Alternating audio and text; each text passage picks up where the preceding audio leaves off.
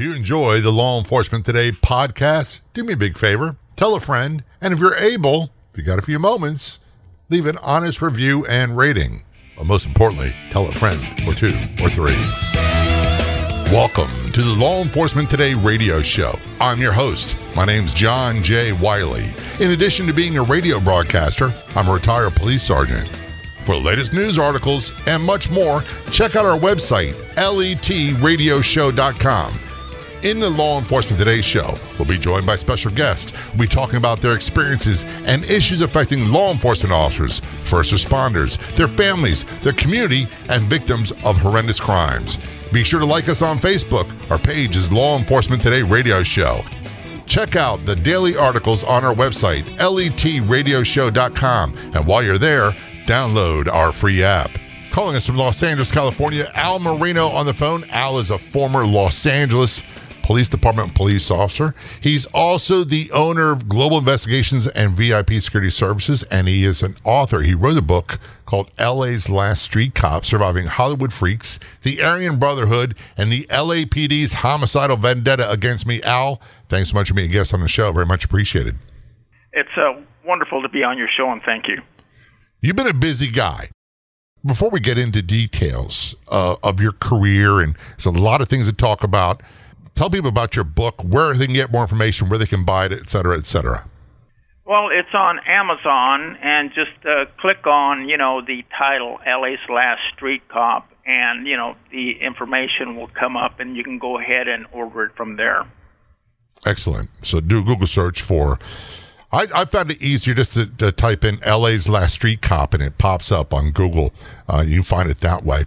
What is the book about? It's about your career, obviously.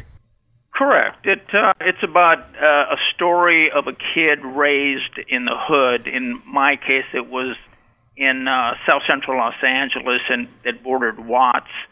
And we were raised in a home under 800 square feet with 11 kids. We were the poorest, family on the block. When I went to school, I had both an undiagnosed case of dyslexia and dyscalculia, which is a neurological problem where you have problems reading and ciphering out, arithmetic or math. And to add insult to injury, I also, from the 2nd to 6th grade, was diagnosed with a very rare disease called Legg-Calvé-Perthes. So for 2.5 years, I was on crutches in a sling, and another 2 years, I was on a Forrest Gump type brace on my left foot and an elevator shoe. And I was a DNF student all through school, so it wasn't a whole lot of fun. When I say all through school, I'm talking about grade school and high school.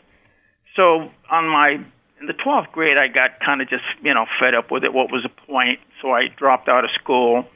And then I got in trouble with the law 3 separate times. I was arrested. After the arrest, at the height of the Vietnam War, I joined the Marine Corps and went to Vietnam, was with the India Company, 3rd Battalion, 7th Marines as a radio man and fire team leader. After my service in Vietnam, I came home and applied for the Los Angeles Police Department. And it took me 5 years to get on from 1970 to 75. I was disqualified 9 separate times, all for erroneous medical, reasons. Anyhow, I fought them, and I got on in 1975. Once I got on, then I just came into my own. I was just born to be a cop. And straight away, I excelled in every one of my assignments. And then in 1978, I was one of 40 officers from the entire department picked to work LAPD's first ever gang suppression unit called Operation Central Bureau Crash.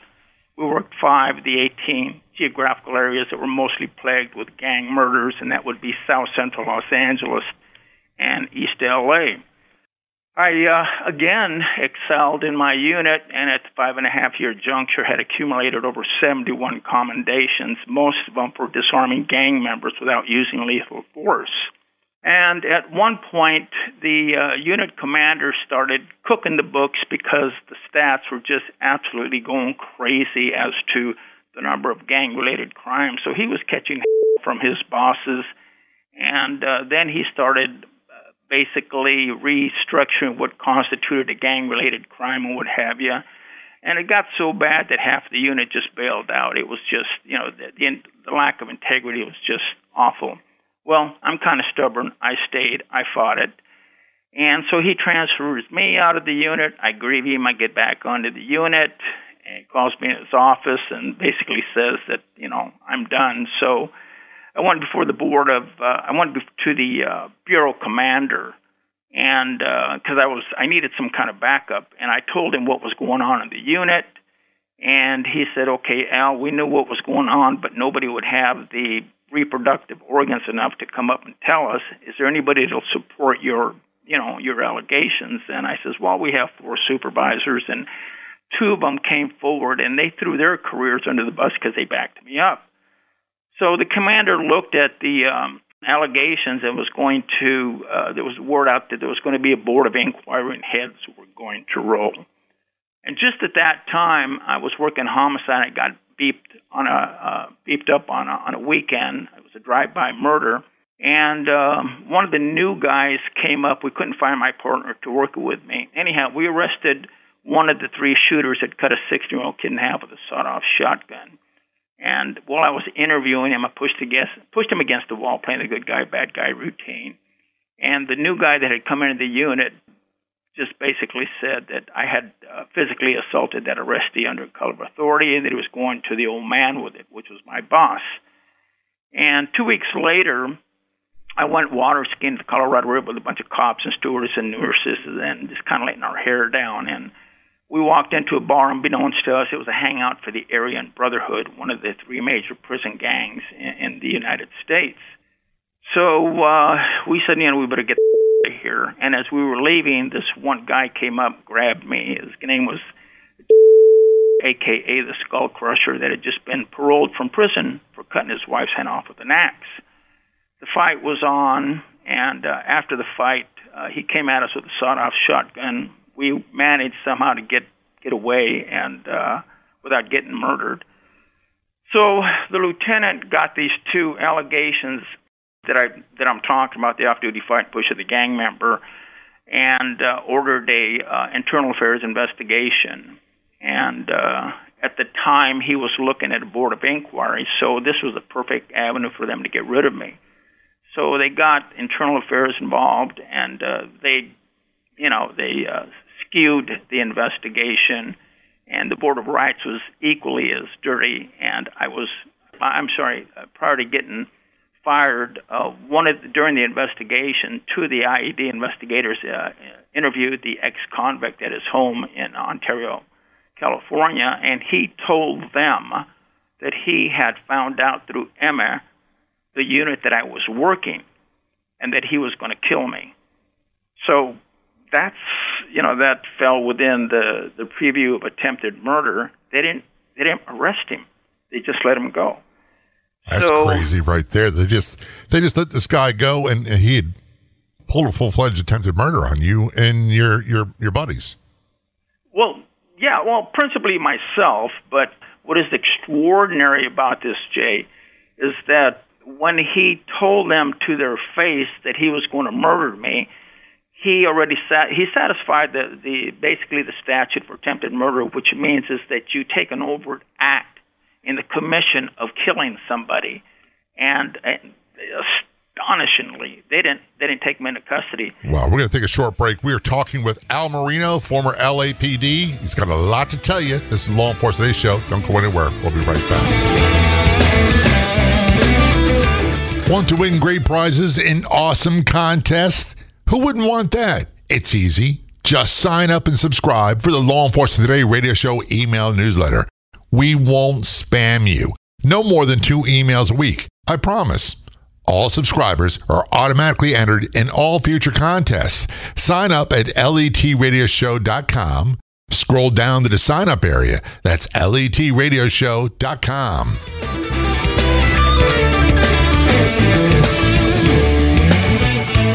Back to our conversation with Al Marino. Al is a former Los Angeles Police Department police officer. He's also the author of the book LA's Last Street Cop, Surviving Hollywood Freaks, the Aryan Brotherhood, and the LAPD's homicidal vendetta against me. Al, before we went to break, you're talking about this guy who's part of the Aryan Brotherhood, well-known, huge prison gang nationwide that basically tried to kill you. And somehow an internal affairs investigation was launched against you because of this and another incident. Take us from what happened from there. Well, after the internal affairs investigators interviewed him because of the off-duty fight at the Colorado River, like I said, part of their interview was basically to, find out what happened. But this ex-con was on parole, so he started obviously, telling them lies and saying that I had struck him, and it wasn't warranted and what have you.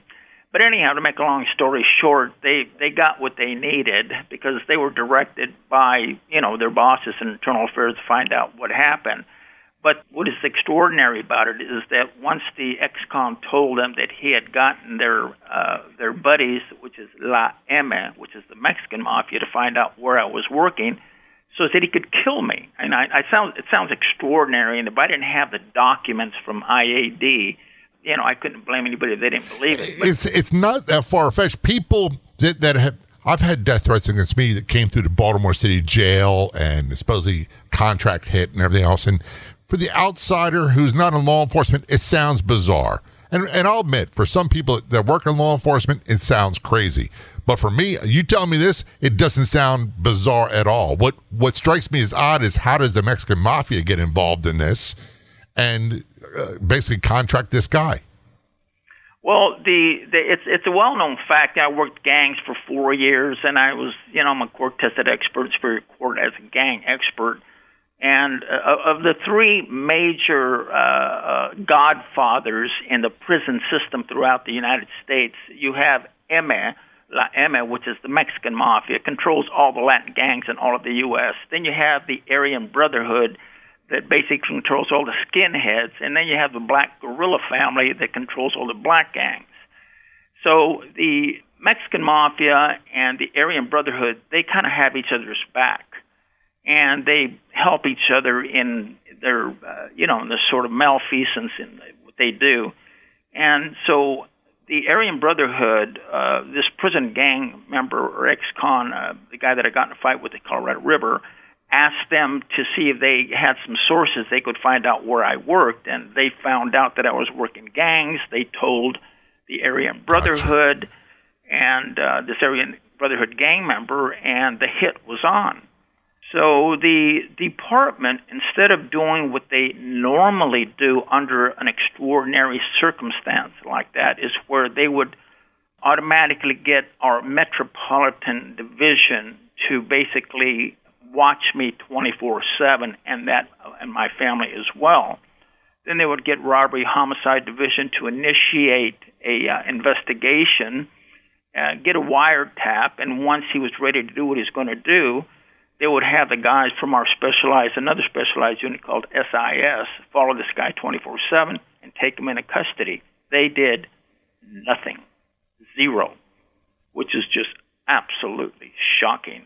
Would it be safe to say that, I don't know what vernacular they use in Los Angeles, but in Baltimore you had people who were the golden boys or the golden child, and then you had the troublemakers, and then we called them real police. And the real police weren't brown nosers. They didn't do any of that stuff, but they're oftentimes in trouble with the administration.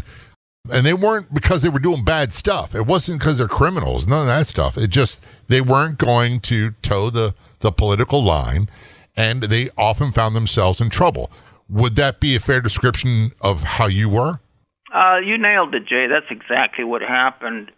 Prior to the, I call it the Colorado River incident with the Aryan Brotherhood off-duty fight that we had, and then pushing that gang member after he'd cut a 14-year-old kid in half with a sawed-off shotgun, the lieutenant was catching from City Hall, the mayor's office, and upper management because the statistics were going completely crazy.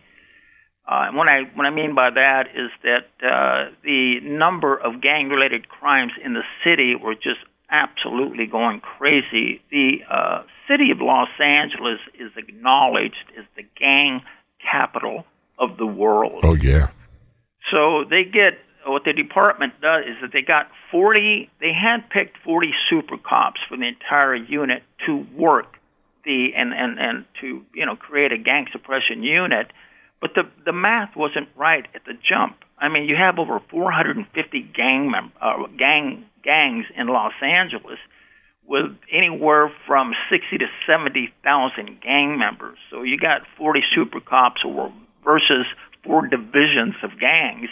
We were doing a terrific job.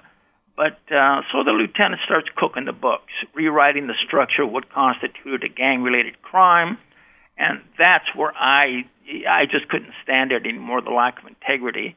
And that's when I went to the bureau commander, kind of like a Serpico thing. You roll over the department for doing something that is just shocking. And I paid for it with my job. And that's, unfortunately, that happens. That happens far more often than people realize. And before someone gets a wrong impression, and they think of, like you mentioned, Serpico or Princess City or some of the things, in my police career, I never encountered a dirty cop. And when they made themselves known, they were arrested or fired. What happened far more often was you had cops who were doing a good job that were doing their job, got in trouble doing their job because they're dealing with the hardest core criminals out there. And if they didn't toe the party line, they wound up butting heads with the admin, or we call them the gold brim hat guys. And oftentimes they were shuttled off to lousy assignments. They were transferred out of great divisions, great departments, great units that they worked hard to get into, or were fired. Well, listening to you, it's just abundantly obvious that you know exactly, how the system has worked. And again, evidently, it just isn't in Baltimore. I mean, I guess it's through all the major cities. If you get a hardworking cop with a pure heart about putting his life out on the line, 24/7 for his community, then you see some malfeasance in the job, and it just doesn't resonate with you because that's not the way law enforcement is supposed to be. So, you stick your neck out, you report the malfeasance, and, rains down on you. Yeah, so it's done all over the U.S. It sure is. And Los Angeles is kind of a bellwether city. You mentioned earlier, it's the home of all the gangs, and they have their control over gangs throughout the United States. Hey, folks, when you have a chance, check out our Facebook page. Do a search on Facebook for Law Enforcement Today Radio Show. When you get there, click like and follow. We're talking with Al Marino, former Los Angeles Police Department police officer, and more. This is Law Enforcement Today Show. Don't go anywhere. We'll be right back.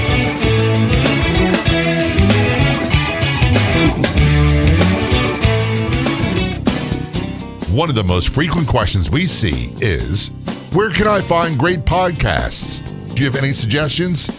Yes, we do. So we decided to start our own podcast network on Law Enforcement Today. That's right. You can find top podcasts about law enforcement on our website and our free app. Go to letradioshow.com, click the Be Heard tab, and there you'll find the LET Podcast Network. We'll be adding more podcasts from first responders and more. Again, to find the Law Enforcement Today Podcast Network, go to letradioshow.com and click on the Be Heard in our menu, or download our free app today at letradioshow.com.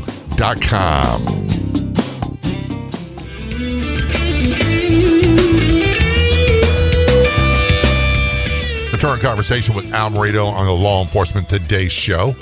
Al is a former Los Angeles Police Department police officer, and he's also a combat veteran, United States Marine Corps, Vietnam veteran, and he is the author of a book called LA's Last Street Cop, Surviving Hollywood Freaks, the Aryan Brotherhood, and the LAPD's Homicidal Vendetta Against Me.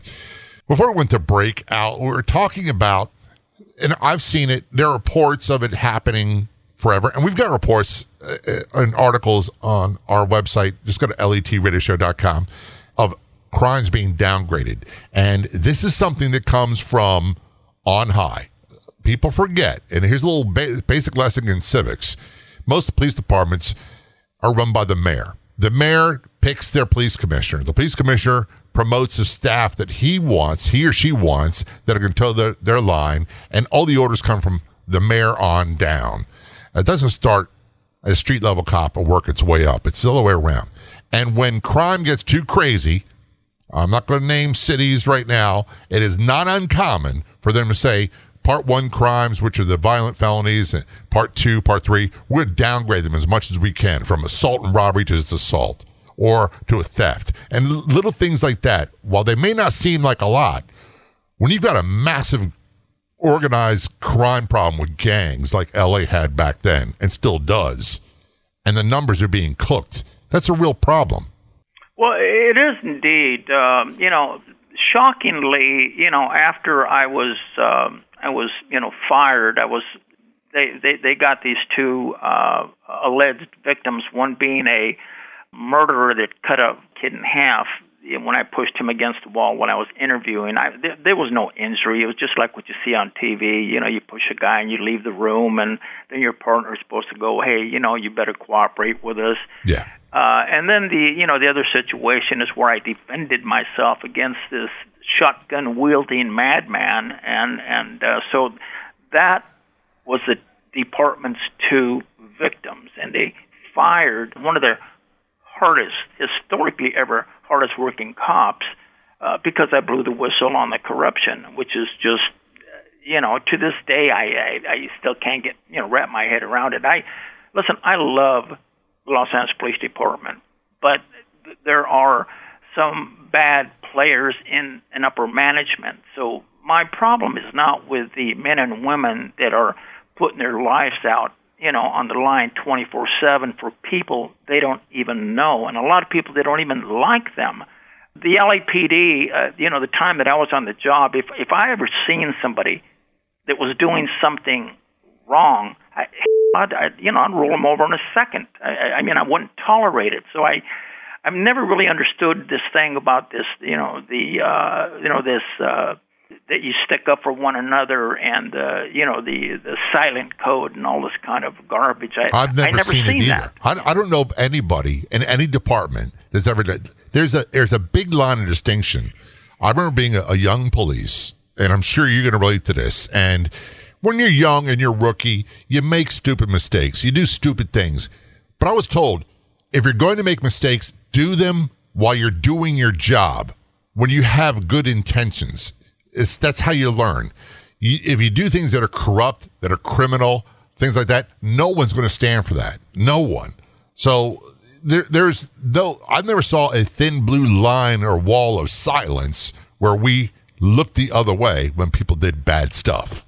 Well, yeah, unfortunately, you have, members in the community that for some reason or another, have this kind of hatred for law enforcement. And funny is that those very people are the ones that call the police more than the rest of the community.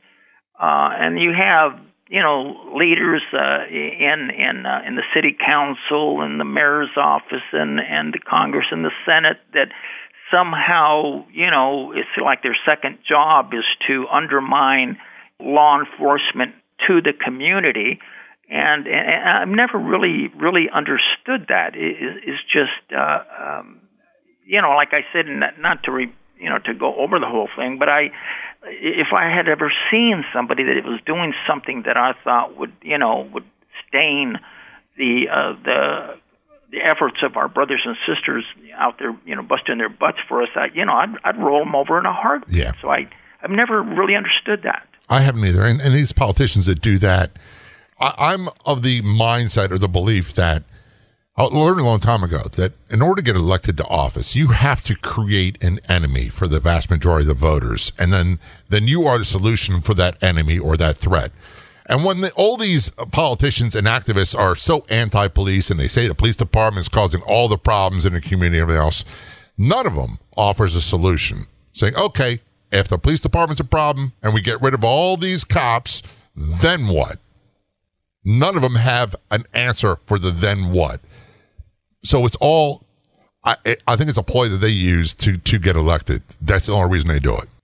Well, it's job security, and if they keep these, these people that we're talking about, if they basically, when I say job security, is that if they were to be genuine with the public and talk about what law enforcement really does for the community, they wouldn't have a job anymore. It just, but it's just, I just can't say enough about what's going on today with our law enforcement. I mean, you see what's happening in New York and some of the other places where you're getting the community that is disrespecting law enforcement, to the degree that they're doing today. And then if the officers do anything, they're done. They're gone. You are. And that comes from the top down. And I find it nauseating when I see some of the videos, for example, where they had the thing where they're throwing water on police and milk. It made me sick to my stomach. We had a very basic philosophy. And that philosophy is we respected everyone until they changed the tone of the conversation. And then there was no backing down. So to allow someone to assault you in any way, shape, or form or any level and then to back down was sacrilege. You did not do that. And the reason we did not allow that is because being a police in most cities, you're like in a fishbowl. When someone does that to you on a post, and you can be that post every day, and they'll see you 5-6 days a week, if someone sees you doing that, then they're more apt to increase the level of violence against you. Well, no, you're entirely correct. You hit the nail on the head.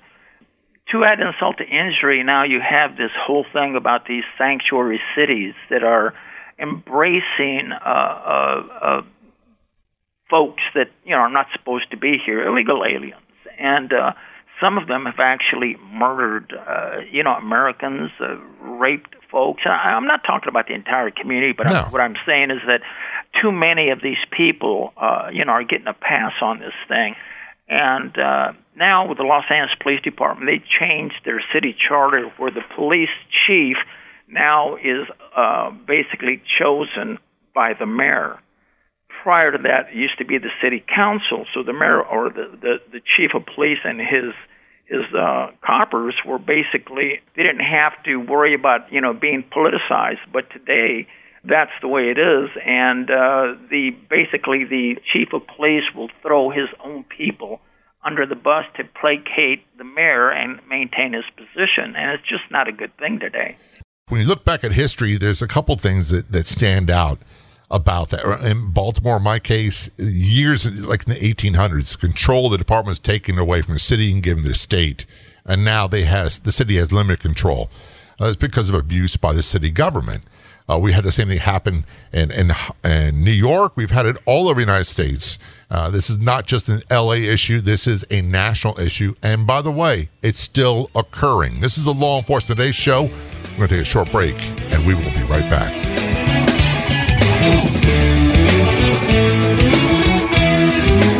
If you're on the Clubhouse drop-in audio chat app, be sure to look for me and follow me. My name's John, the letter J, Wiley, W-I-L-E-Y. You can also search for @LET Radio Show. That's John J. Wiley, W-I-L-E-Y, @LET Radio Show on the Clubhouse drop-in audio chat app.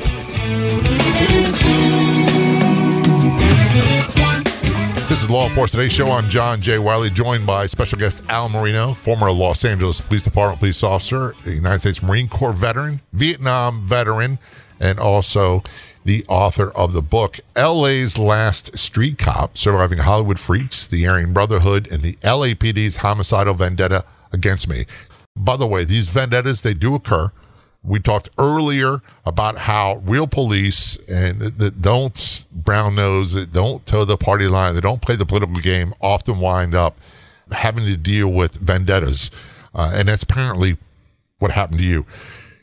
Before we get into another part of your conversation, you mentioned earlier you were fired basically on a word of a murderer, actually two murderers, and one was a member of the Aryan Brotherhood. Both of them hardcore criminals, both of them not altar boys. And this isn't like you walked up and rolled up on someone on the street who's a hardworking person, never in trouble, and brutalized them.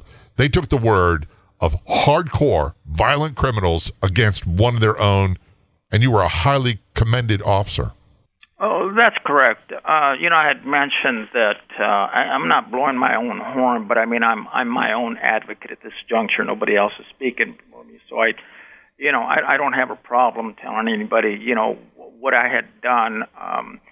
I had, worked so incredibly hard once I got into our specialized unit, OCB Crash, LAPD's first ever gang unit with 40 guys in it, and towards the end of the first year, I was working so hard that I was actually leading the gang unit in gun seizures, and no, those aren't radio calls. That's something from out there hunting the bad guys before they take human lives.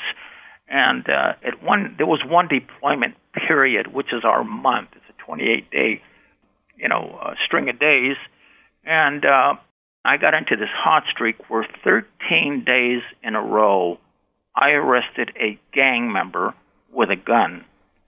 And on the 13th day, I arrested 2 separate gang members in one watch, both armed with .45s. It got so incredible that my 2 of my 4 supervisors called me in out of the field, told my partner to wait outside, and told me, "Listen, Al, you are making us look great, but we're concerned about your safety because of this hot streak that you're in. Now, we know that you know your stuff, but you've heard of Murphy's Law, and we'd like you to kind of take a break, come inside for a couple of DPs, cool off, because we're concerned about you."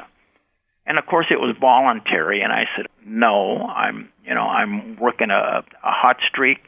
Every time you take a gun off the street from a gang member, some human being is not going to be shot or killed." And so I went back out and did what I did. Then, we've already talked about the 2 situations that gave the department an opportunity to get rid of me because I had gone to the bureau chief, and the bureau chief was going to do this what they call an investigation. And it just at the juncture, I was told, I knew that it was just basically not going to work out well, because 2 of the 2 internal affairs investigators were overheard by one of their secretaries stating that we're going to fry Marinos. Now, that was at the beginning of the internal affairs investigation into me pushing the gang member in the off-duty fight with the ex-con. And then 2 weeks later, I had a friend of mine that went to internal affairs and was working as one of the advocates, and he heard the advocate, who was kind of like a prosecutor for the judge at a trial board, state that Marino is going to be fired regardless of what happens. So, the fix was in. And of course, I complained about it, and nobody said anything. And, that was the end of that. I was toast. I was gone. Another extraordinary thing is that when the Internal Affairs, like we had spoken about a minute ago, had actually told the 2 investigators to their face that he was going to murder me, the department, like I mentioned, failed to do what they have a well-established protocol for a credible threat like that. And it wasn't just like if these 2 internal affairs investigators didn't do or make the notifications that they were supposed to make. There were a total of those 2 sergeants, there were a total of 2 lieutenants, 4 captains, a bureau commander, and the chief's office that were aware of that threat. And I have the documentation, from the trial board transcripts and the internal affairs investigation that names these people.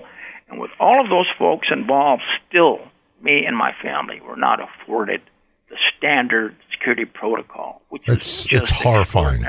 Yeah, it's horrifying. You took so many efforts and so many years to become an LA police officer. It's obvious that you were driven to do this and that you felt a calling and you weren't going to give up. And that's admirable. And by the way, before I forget, thank you for your service in the police department and thank you for your service in Vietnam.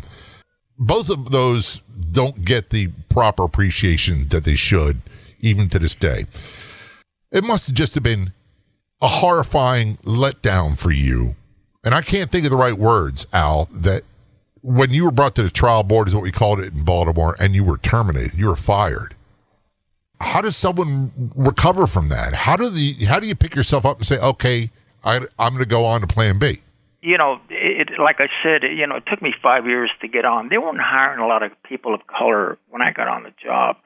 Today, that's not the issue. I mean, it's not that way today, but when I was getting on the job, they had a token amount of Afro-Americans and Latins and one or two, Asian kids on there. But it's totally different today. But the drive that I had to get on the LAPD, it started way back in the second grade. I remember when I was diagnosed with Lake Kelvis Perthes at Children's Hospital, Los Angeles. And this doctor, I remember his name, Dr. Pierce, he picks me up. I was a little guy, second grader, puts me on the examining table, and then he looks right into my eyes, and he goes, and what do you want to be, little man, when you grow up? And I just barked out, I want to be a policeman. So that was my goal from the second grade.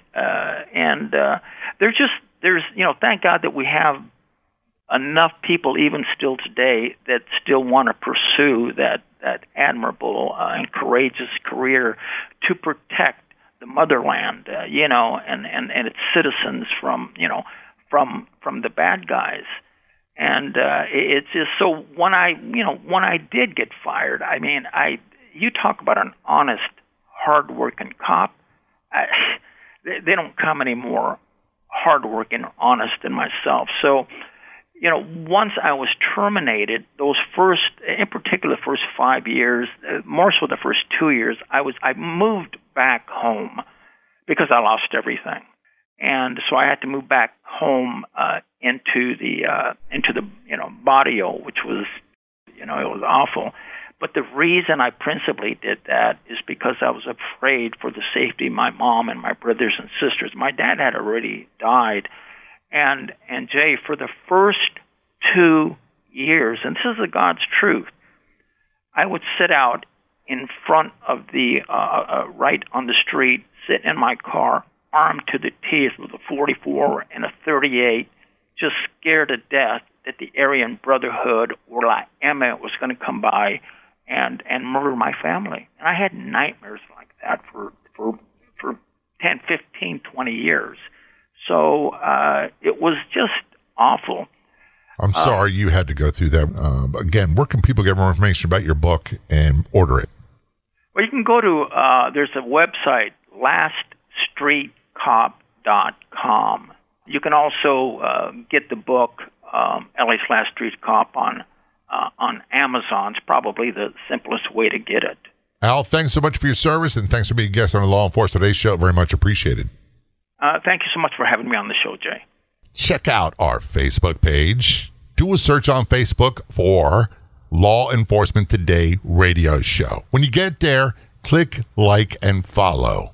That's click like and follow Law Enforcement Today radio show on Facebook. I'd like to thank our guests so much for coming on the Law Enforcement Today radio show.